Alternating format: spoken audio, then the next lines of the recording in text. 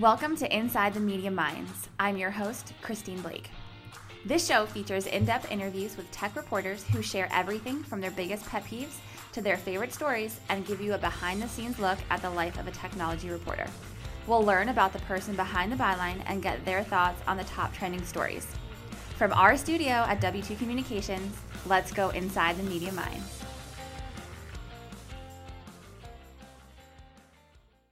Hi, this is Christine Blake, and welcome to Inside the Media Minds. On today's show, we are talking to Mike Gruss. Hello. Hello. Welcome to the studio today. Thanks for coming out. Thank you. So Mike is the editor at C4ISR and the Fifth Domain. So we're going to learn a little bit more about Mike and what brought him here today and get a little bit more background on his story. Cool. Great. I'm also here with Evan, who's going to chime in with a few questions of his own. Hey, Mike. Good to see you. Great to see you. Cool. So let's go ahead and jump in. Let's start with some background on you. How did you get your start in journalism, and kind of what brings you to C4ISR and the Fifth Domain today? Okay. So I think there's a professional answer and a personal answer to that. So personally, I've been a journalist for about 20 years. My wife is also a journalist, so It's in the family. It's in the family. But that also means, the majority of jobs these days are concentrated in Washington D.C. or New York City. So if you want to be in journalism, this is where you live. So cool. That's how I'm here. And one of the big markets for journalism is in the defense industry. So that's what I'm doing. So when you were in 8th grade, you dreamt of covering the defense industry? Right. I was like, let's dream about a draft RFI and what that could look like. No, but back to the personal side, I did know I wanted to be a journalist for a very long time. I really enjoyed writing, and it's again getting a little philosophical here, but this is like where the narrative you tell yourself about yourself kind of shifts. So about 10 years ago, I was a columnist at a newspaper down in Norfolk, Virginia called the Virginian Pilot. Really great newspaper. And I had a lot of fun, and I got to basically write almost anything I wanted, and it was kind of one of those dream jobs. And I was like, yes, this fulfills the path I've always been on, because in high school, the way I kind of got into journalism was I wrote a story once about there not being enough chairs in the cafeteria. Ooh. And Hard-hitting. right, but it was just like a simple math problem. Like there's, who knows, 150 kids in this lunch period. There's 100 chairs. Like, oh my God, how are we supposed to sit and do anything? And it became this kind of like big joke. And I was like, so then when I became a columnist, it was like, yes, these are the types of things I'm going to write about. Now at the same time, I've also kind of always been interested in computers. My dad had a Commodore VIC-20 when I was in the early 80s. I was programming at a very young age. So the fact that now I write about or edit and report on cybersecurity and military technology, in a way, does not seem so surprising. Although if you would have asked me, 6 or 7 years ago, we'd be writing about. It kind of fits. Yeah, right. So it just, this, like I said, the story you tell yourself kind of shifts. I like that. Oh my gosh, I love that you wrote about chairs. That's hilarious. Yes. And the hot cocoa not being hot. And, That's so, my favorite. yeah, those are the types of things I did in high school. That's cool. So let's talk about the publications that you work for now. Not like the Walsh Jesuit Pioneer. But right. So I edit two publications for Sightline Media. The first is called C4ISRnet. It's a magazine that comes out 10 times a year. And we also have a website. We focus primarily, probably the quickest way to say it is we focus primarily on future battlefield technologies. So the way to think of that is any kind of network tool that could be used in battle, and that could mean everything from, hey, the identity management piece here, the CAC card that the military uses to get into a property, to electronic warfare, to AI, to autonomous vehicles or drones and how the networks that they're going to rely on. So all of that kind of falls under the C4ISRnet umbrella. Okay. Mm-hmm. And then Fifth Domain is a site that focuses on cyber news for government and defense professionals. So the best way to think of that is it's not necessarily consumer-oriented news, so we wouldn't do something like, hey, Target lost your credit card. Right. But we would do something on, for example, there's a new leader at U.S. Cyber Command, or what are the types of tools that DHS wants to get to make sure that email isn't being hacked, and things like that. Sure. Okay. So you mentioned Sightline Media. Sure, and I should explain. Yeah. I was going to say maybe you could, because it's obviously you're part of a broader portfolio, and Right. maybe our listeners would want to hear more. Yeah. So Sightline, we're just down the street from where you guys are here in Tysons, but Sightline is a multimedia company that also has several web properties, the Military Times brands, which many folks are familiar with, Army Times, Navy Times, Marine Corps Times, Air Force Times. It also publishes Defense News, which is a sister publication to C4ISRnet and Fifth Domain, and also Federal Times. Right. So a lot of those, Fifth Domain ends up with a lot of the cyber news from those areas. So this is such a very unique space. Right. What are some challenges that you may have, editing and reporting in this area?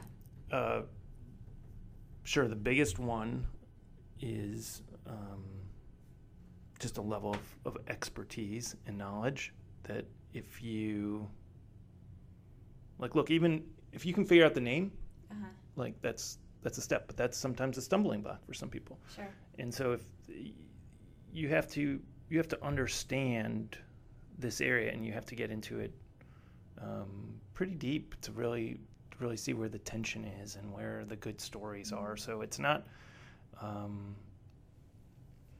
don't want to say any beat is easy because it's not. You can be,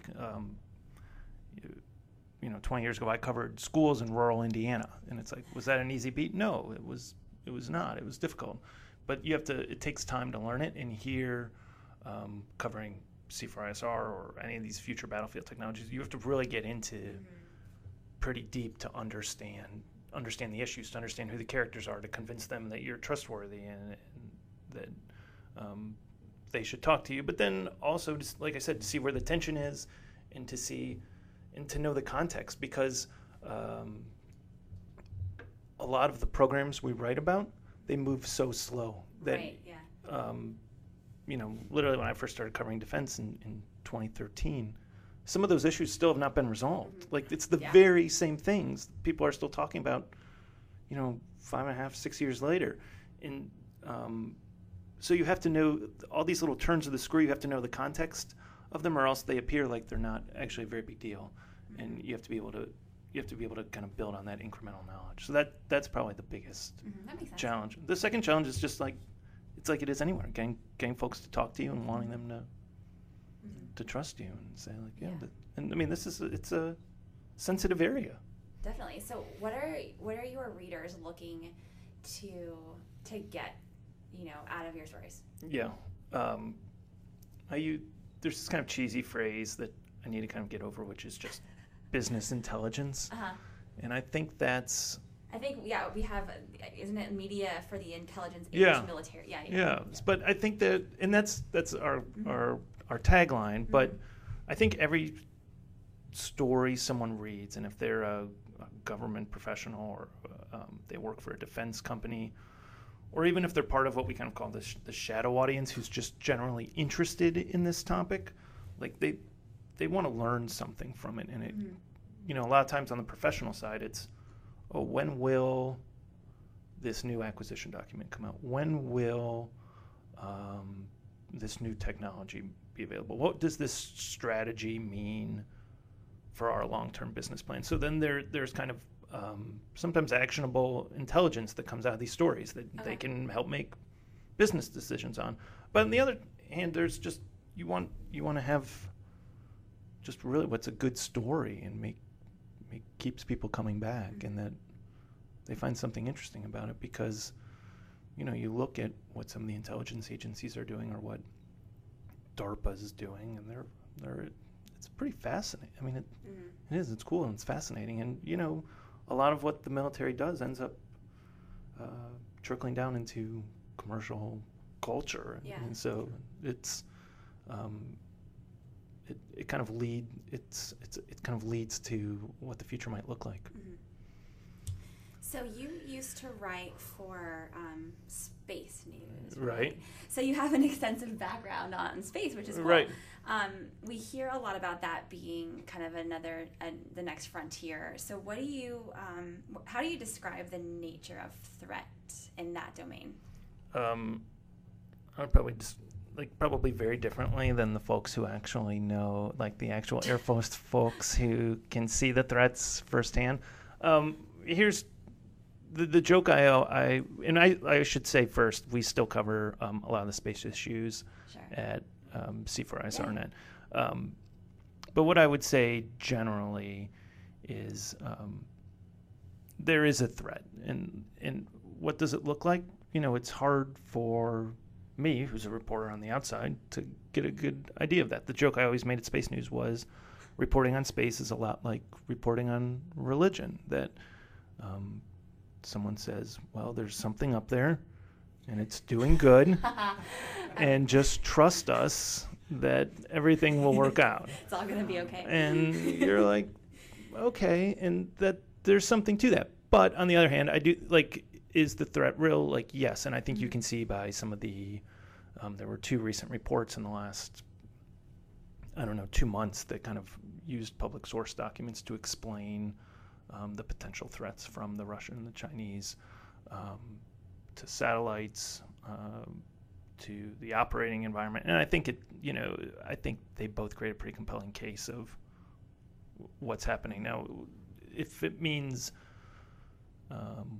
will there be lasers and will things go boom and will satellites speed into each other, I don't think it necessarily looks like that, but that's just because I think that's kind of what we're conditioned to think of from watching Star Wars or whatever your favorite science fiction movie is. But I think there is a conflict going on there. It's maybe a little more nuanced. And I think the simplest way to think about it is the U.S. gains its advantage in war from space because it has the most information. It gains a lot of information from the satellites and other payloads it has up there. If those tools are not at its disposal, then maybe they don't have that advantage anymore. And so adversaries or enemies are looking to take away that advantage. And so anything they can do is probably on the table. And that might not mean, like I said, firing a missile into a satellite, but it might mean trying to jam it or maybe pushing it out of the way or something. Who knows? There's a series of technologies there that. Yeah, it's interesting technology, and I know you mentioned AI and a few other areas. What else are you seeing as big topics and coverage areas right now? AI is definitely one. I feel like it's gotten to the point where when we talk to reporters about it, we just say, what exactly is AI? How are they using it? What does it look like? Is Waze AI? What is some people app? Right, yeah. Right. Is Maybe. Is someone someone counting cars on satellite images? Is that AI? Yes, but okay, what's another example of that? How are you teaching AI? So I just think there's recently read that the Pentagon has something like 600 AI programs underway, and they're all in varying degrees, but that's a huge topic for us. We read about command and control, what the Army's next tactical network will look like. Electronic warfare is big for us, as jamming is a big issue, especially against in places like we just saw in Syria and Russia. The unmanned world is just, there's so many good stories right there, and that can mean everything from we have a story up on our site today that I think has the word maggots in the headlines because there are robots that are about that big that are moving around. Really? Yeah, I mean it's nuts. I From didn't know about to drone swarms that can be grabbed That's out of crazy. the air to, autonomous subs. So I mean, it's just Yeah. that world is ripe for great stories, and so Yeah. I think those are all things we're spending a lot of time on, and But with those stories, are you looking to talk about the technology, or are you looking for use cases now? I Are think we at both. Are we at the point now? Yeah, I where think we've heard there's the buzz so much and say, right. okay, you keep talking about this. Now give me some use cases. Right, and I think there's a sweet spot there trying to find those applications, which is, hey, we want a story that draws readers in. So that could be, here's what the technology looks like. But we also want a story that shows practical applications. Like, hey, we'd all like jetpacks. All right, and jetpacks are things that are kind of tangentially discussed every once in a while, and Everyone likes weird, them. right? Jetpacks, but okay, but where does it cross into the line of reality? Like, how much is DoD investing in it? When is the next program going to come out? When does it follow like that formal, maybe a little more rigid acquisition schedule? And so that's when it gets tough. We want both. We don't. We want to be skeptical, but we also want our readers to be entertained, I guess. Yeah. And to Right. know. You mentioned acquisition. Yeah, which is a tough term. Right. But I mean, I think do you not think that that's a hindrance within government these days in terms of acquiring some of these technologies, that the process, the acquisition cycle moves so slow Right. that, by the time they get these technologies, the next iteration of these things Yeah. is already out. I mean, how can government move faster? I mean, or is this just, I don't. It's hard to know from where I sit. yeah. I think the answer everyone says all the time, and I just wrote a comment about this, is culture. Everyone says, "Oh, the culture has to change," and that there's no incentive for middle management, in essence, to change the way they're doing business. That you have industry leaders say they want to go faster. You have DoD senior leaders say they want to go faster, and maybe you have folks who are just coming up who have grown up with a smartphone their entire adult life or teenage life, and they say like, well, wait a minute, why do I have to use this thing when I can just go home and do it Yeah. so much faster? So I think there is a conflict there, but Right. I think there's the thing I just described in my column on this topic was, if DoD is really interested in disruption means making people unhappy. Right. And someone's going to have to be unhappy. And it's either going to be industry and senior leaders, or it's going to have to be middle managers, or it's going to be the people who are just coming up. But they have to pick who they want to make unhappy and follow a path to the. Sure. Mm-hmm. Sure. So I don't know what the answer is. And it's hard because I'm not buying and acquiring these things. I'm not hearing the back and forth. But that's kind of when you attend the breakfasts and everything else. That's kind of what you pick up on. Yeah, and we've talked back in your Sure. Space News days about commercial being part of the solution. as Oh, well. sure. Certainly, ComSatcom and things of that nature. Yeah, I Trying think to in get every commercial innovation and involved. I don't think that's unique to space. I think Right. we see it across the Defense Department that there is a desire to use more commercial products. It's how do you do that? And then I think there's a lot of companies that are maybe, I don't want to say confused, but maybe questioning, well, wait a minute, do you want a commercial solution, or do you want something that's built exclusively for you so you can use it in the best way possible? Right. And they just don't, I think there's probably some questions about messaging there. Sure. Yeah. But yeah, acquisition it's tough to write about, and it's one of those things I think people's eyes maybe sometimes glaze over, and you're like, oh, well, what are you writing about? And it's like, well, this is really important about acquisition. Yeah. That goes But- back to your 8th grade dream. But right. But you know what? I think the way I phrase it is, it's a lot of money. All of this stuff is a lot of money. So there is a desire to get it right and to make sure that folks are doing it right. That Sure. it's almost every day in the contracts. It's like, oh, here's a $65 million award, or here's $100 million. And you're like, $100 million? Like, and you guys can see it in any city hall across the country. If someone votes to spend $100 million, that's a tremendous amount of money. So I think that's how, to me, that's how you drive home the importance of acquisition. Is this is our money, and it's as taxpayers, and you want to make sure it's being spent wisely. Well, that makes sense. Agreed. So when you're talking to resources for your articles, what types of insights are you looking for? Anything you're short of? Yeah. So the thing, and you guys have heard me say this sometimes, but I ask folks from industry a lot what they're hearing from the Pentagon or from the Defense Department, because what we hear as reporters and what we're told as reporters is often different from what we hear from industry, and industry hears something different. So to me, it's trying to learn as much as I can about what's happening at the Pentagon. And then the second thing that I've asked almost everyone I ever talk to is, what should I be looking for in the next 6 to 12 months?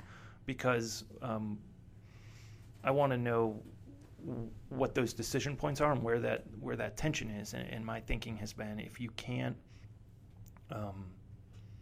like, status quo is not news, but when you have to make a decision, something has to change, and that's where you get that tension, and someone has to choose one path or the other. So that's where there's an opportunity for a conflict with lowercase c, and so that's where I think you can get some good stories and explaining the thinking behind choices. But that's easier to talk about now than it is to always execute in a story. Makes sense. And then you mentioned what to look for the next 6 to 12 months. This is something that we like to ask everyone we talk to. Sure. What do you think are going to be some of the biggest stories in the next 6 to 12 months and in the rest of the year? The one that comes, this is only tangentially related, the one that comes to mind right now, just as I was driving through Northern Virginia this morning, is what does Amazon HQ2 mean? Oh, yeah. If it comes here, and what does it mean for the federal government? And what does it mean for the federal workforce? And that's one that literally I just thought of this morning, but I just don't know. I just don't think people have really understood what the consequences would be of 50,000 more high-paying jobs, and how that would just, I think this word is overused, but kind of disrupt so many economies here. But that's a little bit outside of our wheelhouse for the two places. No, but that's still a really interesting event. And so I think we'd have more traffic around here. That's obvious, but. And speaking of Amazon, though, the cloud contracts that are coming up, those are going to be a huge deal, and there's so many billions of dollars. I think there's a lot of curiosity about just how the new National Defense Strategy and all these new planning documents that have come out through the Trump administration, how what this shift kind of means throughout the Pentagon. And then when you see the very state of warfare is kind of changing.